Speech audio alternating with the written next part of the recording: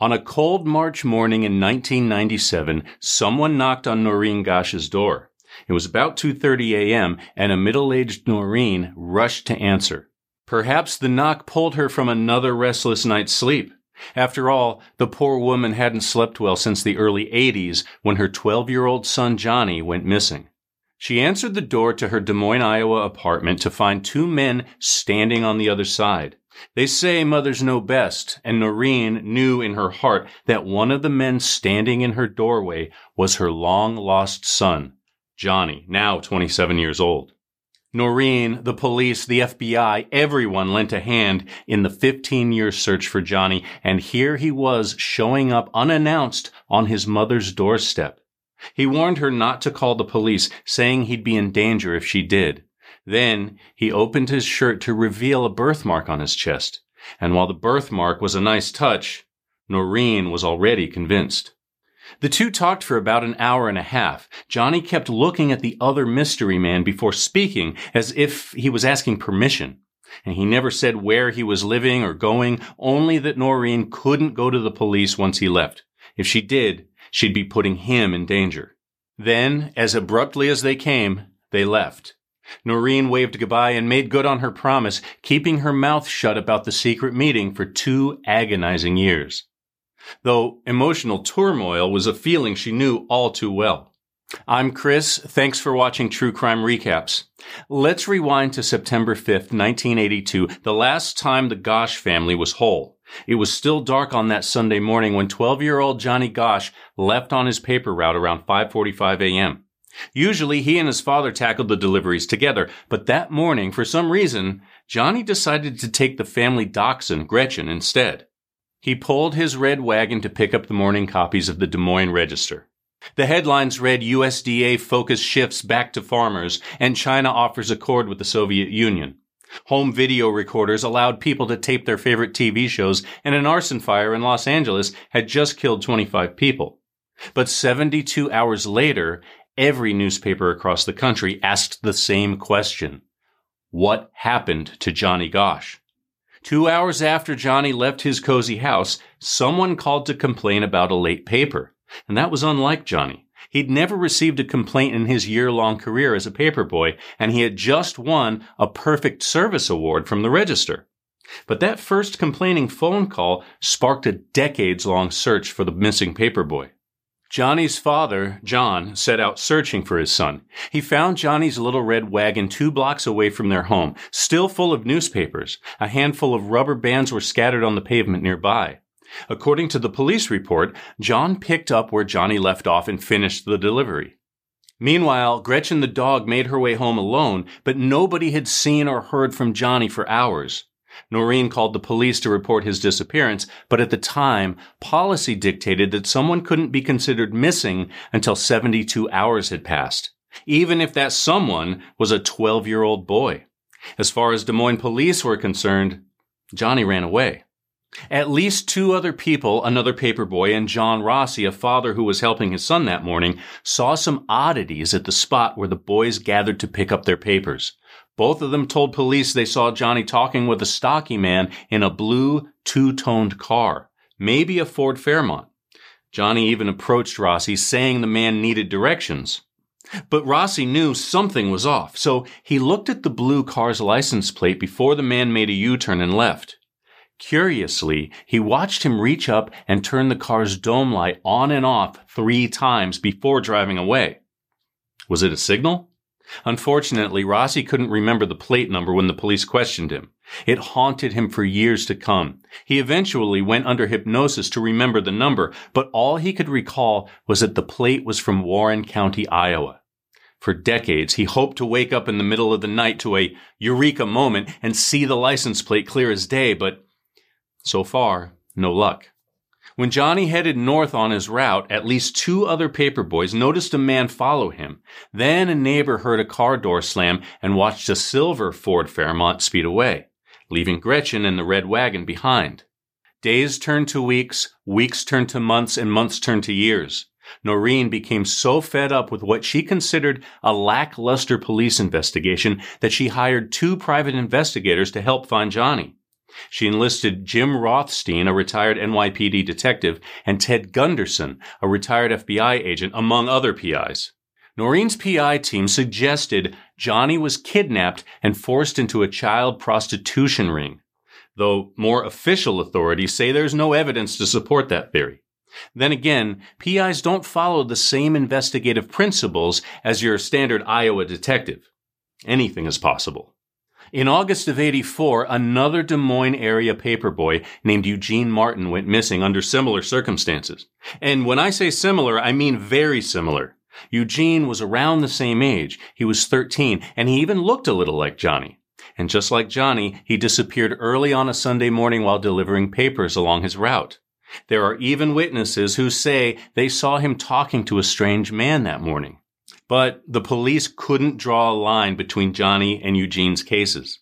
And meanwhile, Noreen claimed the two cases were absolutely linked. And not only that, but one of her PIs predicted the abduction months beforehand, saying someone would kidnap another paperboy on the south side of Des Moines in the second week of August. The police were grasping at straws regarding any possible suspects. A New York Times article published 2 days after Eugene's abduction said police were looking for a 5'9" loner between 30 and 40 years old. He'd be clean-shaven and sporting a medium build. Aside from the loner trait, they were easily describing most middle-aged men in America.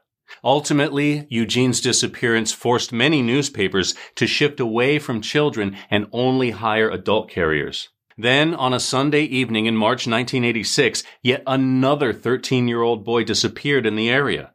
Mark Allen was on his way to a friend's house, but he never made it there, and he hasn't been seen since. Sometimes tragedy brings out the worst in people, and some of the worst con men are those who take advantage of the confused and vulnerable for financial gain. Robert Herman Muir was one of those people. Noreen and John made one thing very clear. They'd do anything under the sun to find Johnny. So when they got a letter from someone calling themselves Samuel Forbes Dakota and claiming to know where Johnny was, they listened. According to his letter, he had worked as a guard in a motorcycle club involved in human trafficking. Starting in April 1979, he claimed he personally guarded some 200-odd children and delivered no less than 30 to the auction block. One of those was Johnny Gosch. According to Robert/Samuel, the club sold Johnny as a pet to a high-level drug dealer in Mexico City. He told Noreen he needed $11,000 in ransom money to divulge information on Johnny. Noreen obliged and sent him several checks, holding on to hope that he could get her son back. But like any other scam artist, Robert asked for more. He upped the ransom to $100,000, which the Gosches were more than ready to pay. Thankfully, the police caught up with Robert at the Buffalo-Canadian border and arrested him for fraud. He was only 19 when police caught him in 1985, meaning he was 16 when the club allegedly sold Johnny and 13 when he supposedly guarded the children. While 80s motorcycle gangs are known for their ruthless behavior, they're not dumb enough to leave a 13-year-old kid in charge of their trafficked children. At least, we don't think they are. But none of that convinced Noreen that Robert was just a scammer. She took him for his word, even criticizing the FBI for arresting him. She claimed his arrest destroyed any chance of someone coming forward to try to ransom Johnny. But she was wrong. People kept coming out of the woodwork, claiming to know what happened to their son. In the early 90s, an inmate in a Nebraska prison claimed he had information on Johnny's disappearance. In fact, he was the man who helped kidnap Johnny. His name was Paul Bonacci. He was serving time for an alleged sexual assault on a minor, but he claimed he himself was a former victim of a child trafficking ring that abducted him and later forced him to help kidnap Johnny. In an interview with the Des Moines Register, he said the boy was held captive for several days at a house in Sioux City, Iowa, almost 3 hours away from his home. The next time he saw Johnny was 4 years later at another trafficking house in Colorado. The Gosches were skeptical. Paul wasn't the first person to try and cash in on Johnny's disappearance, and he probably wouldn't be the last. They decided to test his credibility. Police had a rough composite sketch of the man witnesses described in 1982. When they took the image to Paul in prison, they laid out the sketch among a dozen other photos, and he picked the right one. He said that was the man who ordered him to kidnap Johnny the night before. To boost his credibility, Paul told Noreen things he could only know if he had actually met her son. He mentioned the birthmark on his chest, a scar on his leg, and a distinctive horseshoe-shaped scar on his tongue. Everyone following the case knew about the birthmark on the chest. It was a feature that had been widely circulated. But the other scars weren't public information. Paul even described the way Johnny would stutter when he was upset. Noreen was convinced, but the cops weren't. They say there's no way Paul could have been in Des Moines that morning in 1982. According to his siblings, he was in Nebraska the morning Johnny went missing. It's worth noting that back in the 80s when Johnny was taken, stories about child sex trafficking rings sounded nuts. The deepest and darkest kind of conspiracy theory.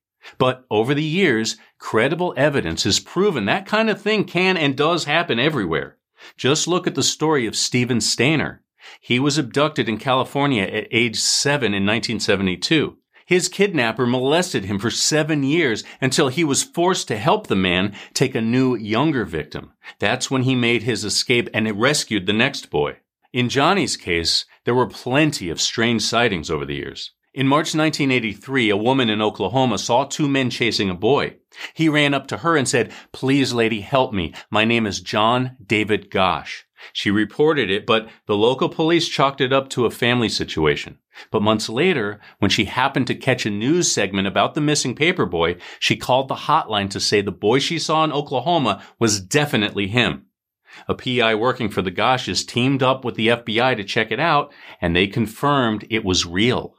Then, in 1985, a woman came forward with a dollar bill she got as part of her change while checking out at a grocery store in Sioux City.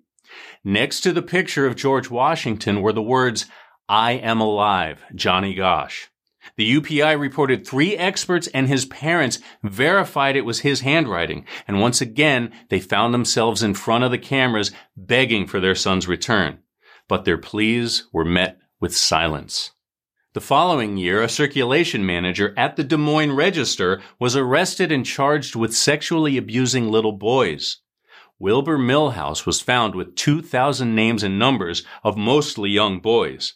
He said he used the numbers to recruit paper boys, but his arrest as part of a sting into a local pedophile ring only supported Noreen's suspicions that Johnny had been targeted and taken for that purpose. But the man was never officially connected to Johnny's disappearance. The case turned stone cold for the next few years until news broke of a body found in northern Mexico, a body identified as Johnny Gosh. On a Friday in late March 1990, Mexican authorities pulled a corpse from a drainage ditch, and the news made it back to Noreen in Des Moines. And she recalled Robert's story about a Mexican drug lord keeping Johnny as a pet and was ready to finally close the book. Sadly, this wasn't her Johnny. Mexican authorities identified the body as John E. Gosh of Tacoma, Washington. Meanwhile, police in Arizona said the boy was killed in a drug-related shooting, and somehow his body wound up in Mexico. The Washington Goshes adopted the boy in 1980 and renamed him John. And to make the whole thing even stranger, he was even Johnny's age, born 2 weeks before the missing paper boy. The next glimmer of hope for Noreen was when Johnny knocked on her door in 1997. She was afraid that Johnny could get hurt if she told anyone, even her husband. But Noreen couldn't hold it in any longer, so she sat on the story until 1999 when she was called to testify in a civil suit brought by Paul Bonacci against Lawrence King, manager of the Omaha-based Franklin Credit Union. And Paul claimed the man forced him and dozens of other boys into a child prostitution ring. The case became known as the Franklin Credit Union scandal, and it didn't start and stop with Paul's allegations. It involved charges of embezzlement and corruption that name-checked a virtual who's who of the Nebraska elite. And to put it simply, it's a real rabbit hole that we won't go too far down today. But ultimately, Lawrence went to prison for embezzlement, and the human trafficking allegations were written off as baseless. But Noreen never stopped believing that Johnny had been taken by some kind of child trafficking syndicate. In 2000, she self-published a book titled Why Johnny Can't Come Home, in which she laid out all the facts she'd obtained through the years from PIs and Johnny's 1997 visit. While their crusade for Johnny never led them to their son, the Gosches did get several pieces of legislation passed regarding missing children. In 1984, Iowa passed the Johnny Gosch Bill, stating that law enforcement must immediately investigate any missing children cases where foul play could be involved. Before, missing children were treated like missing adults, thus requiring 72 hours gone. Noreen's efforts saw the same law passed in 7 other states. She also testified before Congress about organized pedophile and child trafficking rings. She aimed mainly at the North American Man-Boy Love Association, or NAMBLA, blaming them for the string of missing children over the years. Her efforts helped convince the U.S. Department of Justice to establish the National Center for Missing and Exploited Children. And then, 24 years after her son disappeared, there was another twist. On September 1st, 2006, Noreen opened her door to find a stack of photographs left behind on her stoop. She said the black and white pictures were of 12-year-old Johnny and showed him bound on a bed with his mouth gagged, wearing the same sweatpants he was last seen in. Another photo pictured him with other boys, all of whom were tied up and gagged. It seemed to be a major breakthrough. Then, just weeks later, Des Moines police got an anonymous letter about the photos. The sender said someone was playing a reprehensible trick on Noreen, and the boy in the pictures wasn't her son. They were just kids from Florida playing an escape game. Des Moines police contacted a detective in Florida who the letter writer claimed had investigated the photo, and he corroborated the story. They looked into the picture long before Johnny disappeared and didn't find any foul play. But when Des Moines asked for proof that it was the same decades-old photo, the detective couldn't come through. According to a 2014 documentary titled Who Took Johnny, police only identified some of the boys in the photo. Noreen attests the unidentified boy is her long-lost son. On the 35th anniversary of his disappearance in 2017, Johnny's red wagon was displayed at the Iowa State Fair. In fact, John's last memory with his son was visiting the fair the year he went missing.